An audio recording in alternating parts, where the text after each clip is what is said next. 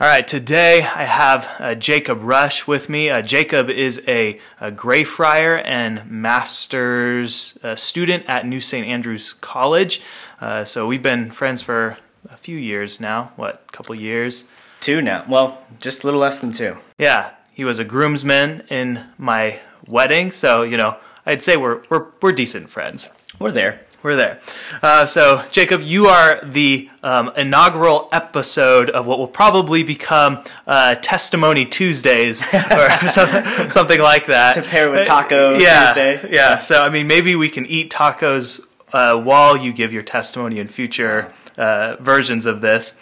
But so, why don't we just begin by telling us a little bit about yourself? Who are you, and what is your current vocation? Great. Yeah. So, my name is Jacob Rush. You actually started calling me J Rush, which I really appreciate. So I've been called that a lot, actually, from people sometimes who I don't even know. It's like, oh, J Rush. It's like, oh. So I am a current Greyfriar, like you said, but I also work for New St. Andrews College. So that's my main vocation, is that I do recruitment and marketing emails for the college. So I spend a lot of my time behind a screen or calling prospective high schoolers on the phone, and they probably get tired of seeing my number. And then when I first got here, I worked at mostly at Tap House and Kitchen. It's a local gastro pub in town, serves beer, serves good food. So still do a little bit of that, but much less now. Okay. Tell us, for people who don't know, what is a Greyfriar? Because that sounds kind of weird. Yeah. Yeah. So not a monk, though. So a Greyfriar is a ministerial student at Christ Church here in Moscow, Idaho. So it's sort of our denomination, the communion of Reformed evangelical churches. Man, we really need to shorten that to something like CREC. Anyway, it's our version of our approach to a seminary program. So we don't have any official seminary like Westminster or something like that. We want to kick that to sort of the local church and under the authority of the pastors and elders. So it's a ministerial program that overseen by the elders here at Christ Church. Yeah. And before I ask you to tell me a little bit about your faith journey, what is your pitch for a high school student to go to New St. Andrews? Can you give us like the 30-second NSA will change your life pitch? Wow. Put me on the spot. That was not in the text you sent, but it is my job, so here I go. Yeah, so why any high school student should come to New St. Andrews College? Yeah, my pitch would be, as a Christian, we want to not simply attend to just our Bibles and our Bible studies and have a really good theology, but we also want to learn how to apply that theology and our Bibles to all of life. So if Jesus is Lord of your heart, right, and the church, he's not just Lord of that, he's Lord of history and science and the humanities and philosophy. And so that's a little bit of what we're trying to do, is to equip our students to take their faith and see how it relates to God, because it does. So that would be my little pitch, and depending on your background, I would maybe advise you a little bit differently. I know I was public schooled, so when I was first kind of exposed to Christian education, it blew my mind, because I thought, well, it's like you can talk about Jesus and biology in the same sentence, right? These things aren't mutually exclusive. So that's what I would say, is that we are trying to create Christians who can think about every aspect of human engagement, whether it's engineering or more of the humanities side of things, and bring that to submission to Christ. And then now you're a critical thinker, and you're able to engage whatever vocation you go into with that foundation and that basis. So yeah, and I would probably just add to that. I think we would say education, whether that's homeschooling or public schooling or higher education, upper education, whatever it's called, is all a discipleship context. Like we're all being discipled by whoever we're following, whoever is teaching us. Right. And the question is, as someone who works with college students, I think, do I want students during their most pivotal years of life being discipled by the world, by secular educators, right, or do I want them to be discipled by confessing Christians who are teaching their subjects self-consciously from a Christian perspective? And I think for me, I just think of it as this is going to be equipping you as an entire person to be able to do whatever you're going to do, whether that's be a doctor or an engineer or a computer programmer, is to know, all right, what does Christ have to say about that? And I think the proof is in the graduates. When we talk to people who have graduated from, say, a public university like I did, I went to the University of Washington, or someone who has gone through one of these kind of great books, Christian liberal arts schools, you're just exposed to a very different curriculum. So there is your free NSA commercial. You guys can cut me the check. My email is jrush@nsa.edu. If you have any questions, there will be no check for Aaron. All right. Well, let's get into why I asked you to be here in the first place. So tell us, when did you start following Jesus, and what were kind of the circumstances surrounding that? How did that happen? Yeah. So the big question, we could come at it a couple of different ways, I think. So for me, I kind of grew up in a more nominal Christian background. So my mother's side of the family was Methodist, and we were in the South. So, take sort of your stereotypical Southern Christianity and then take Methodism, which maybe you're not familiar with it, but think of it as very wishy-washy. They're very, very kind people. But not a lot of meat there. Okay. So kind, but not doctrinally deep. Yeah. No. Exactly. So we sang a lot of Lord, prepare me to be a sanctuary, and had a guy on a guitar. I've never heard that song. Oh yeah. Okay. So it's a Methodist classic. No. Very much about Christ's love, and He loves the world. But there's it sort of remains in the sky. It's like pie in the sky, kind of for Christian faith, and there's not a lot of application. And then for me, I grew up in so that was my mom's side of the family. My dad's side of the family, more just sort of Southern, very private, not really church going at all. Okay. And then my parents separated when I was very young, and so I kind of grew up in this not stable background and foundation. But we would go to church, and I would hear Jesus loves you, very smushy stuff. And there was no sort of rubber meets the road, and we would pray at Thanksgiving and Christmas, but there's a disconnect between what actual life looked like, right, and what we pray. Yeah. So and where was this? Texas. Okay. And what part? Dallas-Fort Worth area, north of Dallas, about an hour and a half. Okay. The 903. Okay. In case there are any Texans. So that was sort of the background growing up. So I was even baptized as a baby before I believed that was cool. They didn't ask me. You were pedo-baptized against your will? I know, I was. They didn't even ask me if it was okay. Grew up in that context, knew the stories, right? Knew the content of the Bible. But again, no personal. It didn't really matter to me. My thoughts were, okay, sort of be nice, be kind, just don't be a bad person, and you're good. So I would say I started to follow Jesus. I really don't have a good timestamp for you. It was around my end of middle school into high school. Like the I said, awkward years. Which is a terrible time to be alive. It's a great time to start following Jesus because you had nothing else, nothing else going for you. Everything stripped away from you. So you turn to Him. And it was really, again, for God uses crooked sticks to draw straight lines. I started going to youth group because they're cute girls, and you had you had friends, right? It was the South. Everybody hung out in youth group, whether you were a committed Christian or not, or maybe you thought you were, but you weren't. So I started going to youth group, started hearing the Bible taught and preached, and it was a very gospel-centered kind of message. But they took the Bible seriously, right? So this wasn't a Methodist church, or what was it? Right. So I'd moved into sort of non-denominational churches, which are basically Baptists with a website.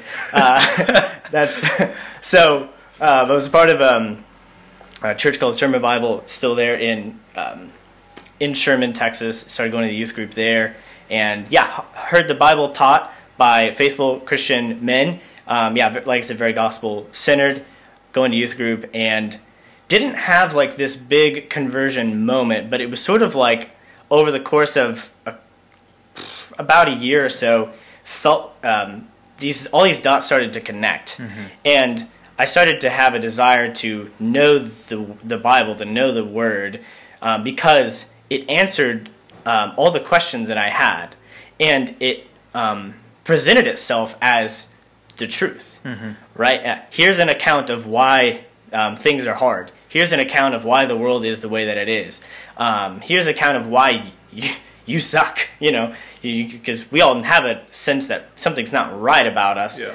But the Bible explained those things, and so I sort of just got this hunger for the Word and ate it up, and very soon after, kind of found like Calvinism, the sort of doctrines of grace, and entered that kind of world.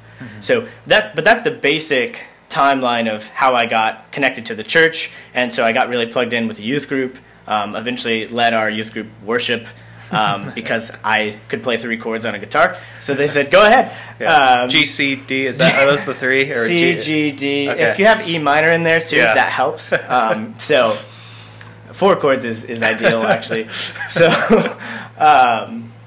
And that's what it looked like, and then from there, it's sort of, just been a maturing process of the Lord teaching me, and in some ways having to go backwards in order to go forwards. Yeah. And as I moved to different communities and saw how they were following Christ, continuing to learn and adjust how I was originally discipled too. So constant sort of adaptation and growth in my own discipleship over the years. Yeah.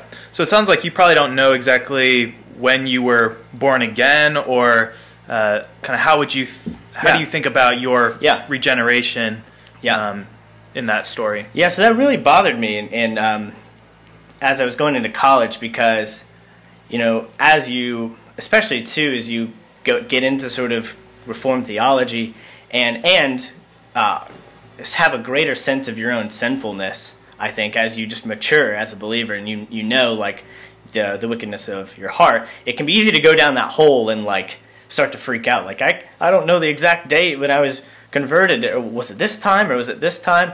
And then you begin to doubt, like, am I even converted? And that was a real problem for me for a while. And my sense though was that a healthy sense of I don't know, and to a certain degree, it doesn't matter a whole lot. I guess what I would say is that it seemed for me right around my freshman year of high school that I had a clear sense of, okay, I know what the Bible teaches about the gospel. I've confessed it. I was actually rebaptized in 2010, so almost 10 years ago. Yeah. So it was around then that I would say there was a clear like light switch that came on where I understood what I was doing. I was, in community, recognizing the sin in my life and attempting to live more and more like Christ. But the helpful analogy I've had, I think actually Pastor Doug talked about it, is you don't actually need to know when the lights came on in order to know that they're on, right? So if you walk outside, it's 3 p.m., but you didn't know it's 3 p.m., you shouldn't freak out about, like, I don't know when the sun came up, right? It's like, well, Are they? Can you see? Well, yeah. Okay. Then walk in the light that you have. Yeah. Walk in what's right in front of you. It's important, I think, though, to know, like, there was a moment, like, we have confessed that God brought me from death to life, but, you know, there's sometimes where I've wondered, you know, I was baptized as a baby, and did I have some sort of, you know, sense of faith? Because I had a sense that, you know, God was at work and he was present. So who knows? Like, was it that just God gave this increase in those middle school, high school years? So yeah, it seems like for people that have maybe grown up in Christian culture and maybe didn't have, you know, the drugs to Jesus, right, dark to light conversion, but something almost more like a dimmer switch going on. Right. I think one of the clear signs that someone has been born again, that they're new, is that they're hungry for the word. Just like, you know, baby comes out and the baby's hungry. And I think when you start realizing, okay, when was I hungry for the word? Yeah. And when was it nourishment to me, is often one of those more concrete indicators of, okay, it seems like God was definitely doing something, and maybe even it was in those Methodist years, and God did something later on, or who knows, but clearly it sounds like, something happened in high school, junior high years when you were self-consciously saying, I want to follow Jesus, I want to, you know, live like a Christian should. Yeah, and I wanted to study the word, and I also wanted to explain it. So that was I was public school, and but we had a handful of Christian clubs. You know, First Priority, and we would do this IHOP Bible study in the early high school years, and it gave me like joy to be able to not only understand what the word was saying, but also explain it to other Christians, and because I was excited about it, and I wanted them to be excited about it too. So yeah, you're exactly right. So let's close with this. Why don't you give us one reason why every single person should follow Jesus? Yeah, just one. Just one. Okay. Doesn't have to be the biggest reason or the most important reason. But just give us one reason. Yeah. I would say one reason why everybody should follow Jesus is because they want to be happy. It's sort of the C.S. Lewis, John Piper answer, right? Is that everybody lives their life seeking happiness, right? That's why we choose, you know, bad things, right? It's why we go after alcohol or sex or money. But it's also why we go after do things. We all want to be, we want joy. And we all have, I would say, a sense, we all know what it's like to feel guilty, right? Just have this low, dull grade sense of just like, something's not right, I'm not happy. And the Bible says that that's actually God telling you that you're a sinner. Right? God telling you that you are not in fellowship with Him. And so, like, and the answer, the solution to that is to call out to Him, confess your sins to Him, and receive Christ, who is basically came to put you back into fellowship with God. So we all want to be happy. We're not happy. And the one who can bring us back into the happiness we were meant to have is Christ. And He does that by forgiving our sins, but then also enabling us to walk in fellowship with God.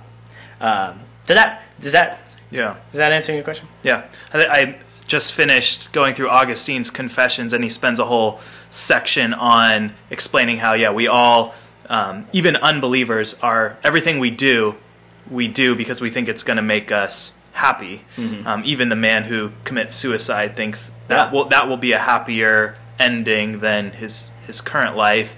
And I forget exactly how the quote is, but our heart is restless until it finds its rest in God. And that is one of the enjoyable things about reading Augustine, especially Confessions, is that he keeps it real with his own sin, his own search, and then finding actual joy, finding happiness in the blessed God or in the happy God, Yeah. as I think John Piper would say. Yeah. Well, Jacob, thanks for coming on, and I hope you recruit many, many high schoolers. What's that email address again? Thanks, jrush at NSA.edu. So is it actually J Rush? Yeah. Oh man. Well, did they assign that to you, or was this volunteer? No, it was assigned because they do. I guess the procedure is first letter, last name. Yeah. So J Rush. Yeah. And is there a number attached to it? So students have a number. Okay. But since when I became a staff member Yeah. officially, the number dropped away. Wow. So that you too can lose your number. You too can lose your number. Yeah. I have not yet attained to that status. But thanks so much for having me. It was great. Yep. Thanks.